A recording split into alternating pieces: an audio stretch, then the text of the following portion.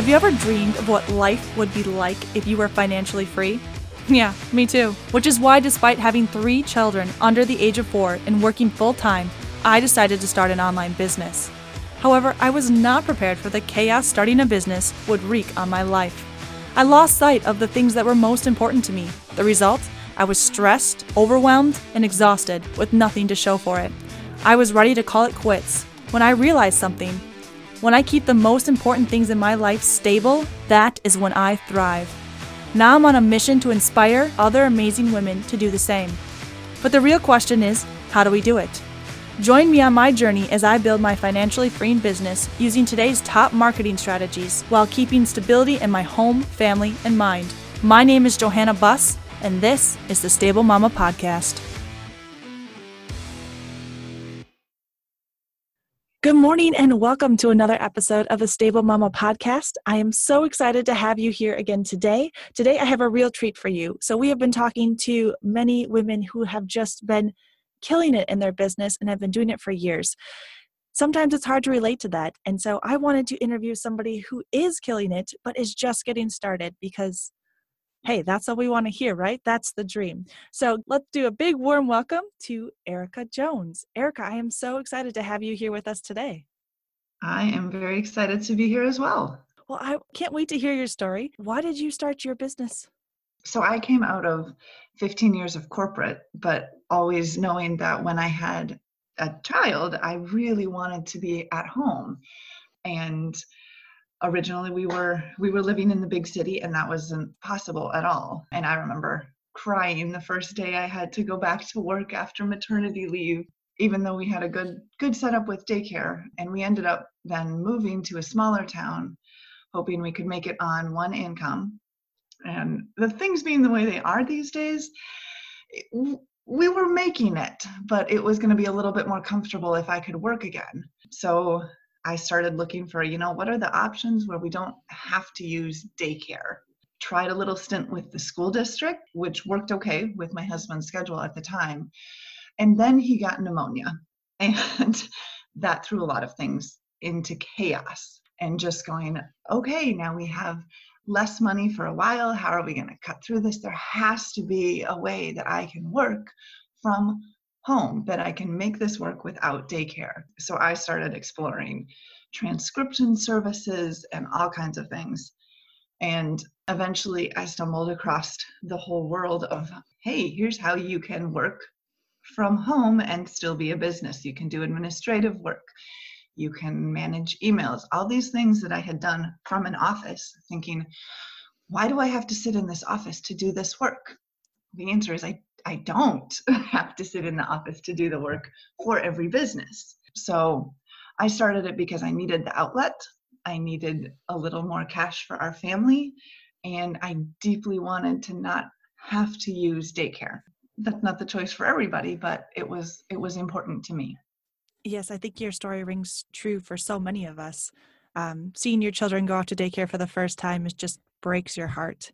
So you had this need to start a business. You were still working, or were you home with your child now while you were starting your business venture? When I started my business, I was still working mornings for the school district. So from 6:30 to 9:30, I was out of the house. And then I started by working nap times and evenings. And then my husband's schedule changed over the summer. So it was suddenly, all right. I had thought about going back to the school district, but it wasn't possible anymore. So I was working very part-time when I started. Now, can you tell us, what were your biggest challenges when you started this business? One of my biggest challenges was figuring out the legal side of it. That just for my state, the way they worded stuff, I knew I needed to set up a business bank account, and it looked like I could do that without filing a doing business as paperwork, but it turns out that wasn't possible. That took me, I think, weeks to solve. But I had a potential client lined up, so I'm like, I have to fight through this and figure it out. Federal was easy to set up.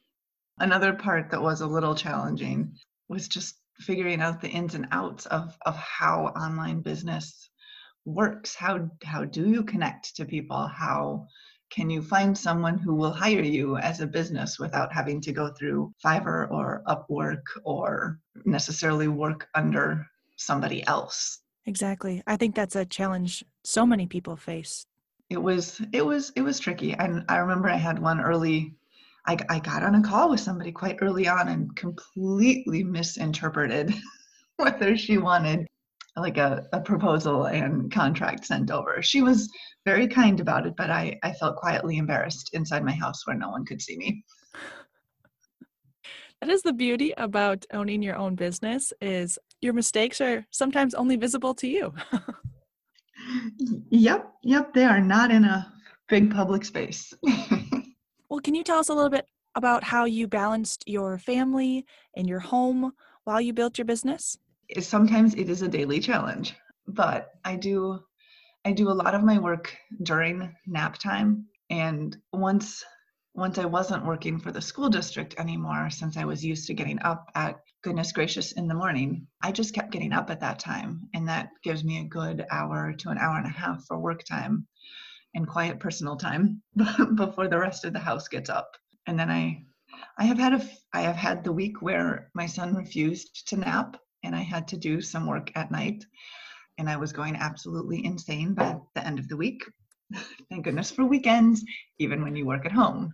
But a lot of it has been during nap times and some evenings. I know a lot of women take the option to work on the weekends, but I have been trying to hold that as family time because I am blessed with an amazingly long nap time for a 2-year-old.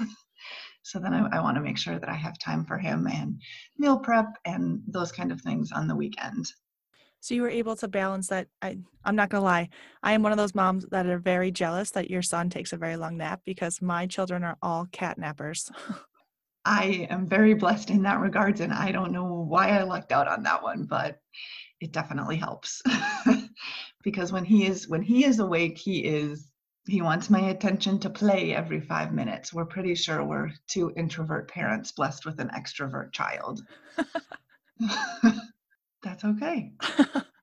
I guess the next question is, what advice would you have for mothers who are working and trying to balance life in their home, their family?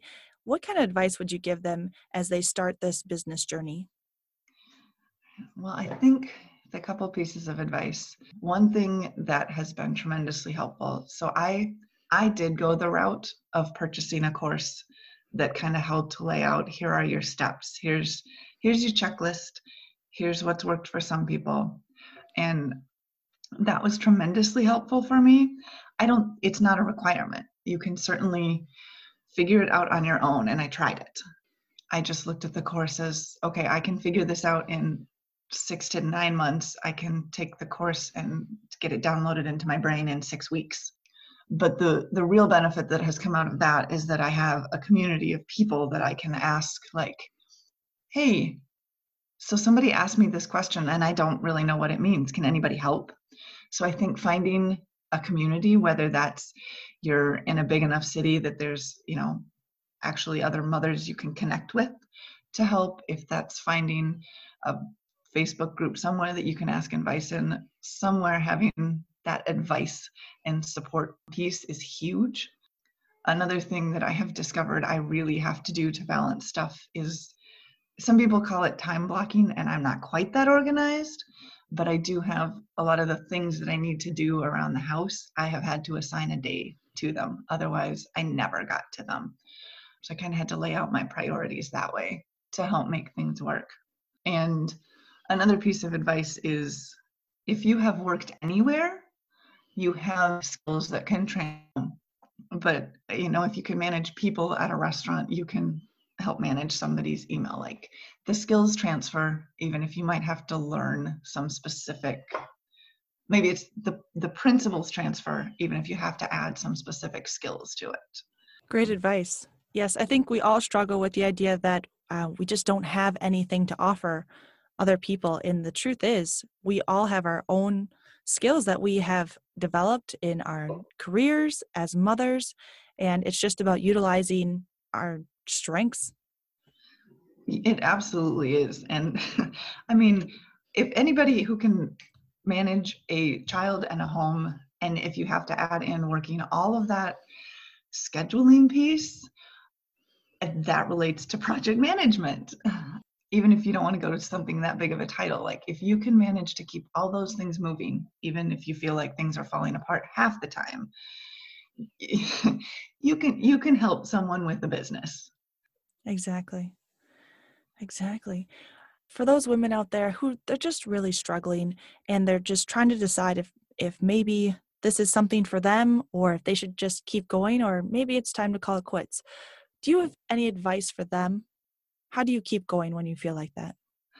I I part of what keeps me going is just my deep desire and priority to be able to be the primary caregiver for my son. Like, you have to find that reason that you want to do it.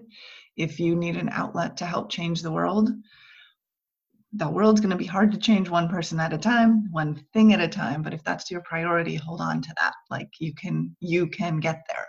Every inspirational story out there is inspirational because of the challenges and the conflict and the problems. Like, coming from my communication and reading and literature background, we like seeing those stories, we like hearing those stories. And the reason we like it is because there's conflict. You don't have a story without conflict of some sort. And so if you are living life and trying to work through a business, you're developing your story. The conflict has to be there. And if you just give up to eliminate the conflict, then your story is going to be very different than what you might have wanted it to be. So if you want that story, if you want that success, you have to keep going. You have to overcome stuff and know that things will change eventually. I know there's a lot of talk out there about find your why, and it's different for everybody. Some people want freedom to travel. Some people just want financial freedom. Some people want to establish that good family time. Whatever that is, you have to hold on to it, and it has to be very deep inside. And maybe the business you're doing right now isn't the right fit. Maybe you do need to switch. But just making sure that it holds on to that real deep priority, I think, can help a lot in making those decisions. Yes, I love that. Holding on to your why, knowing exactly why you're doing this in the first place could be so powerful in those days where you just want to quit. And we've all been there. Even the people that are most successful have had days where they just want to quit. But knowing your why and just holding on to that. Yes, exactly. I love what you said. And can you tell them, is it worth it? Was it worth all the hard work?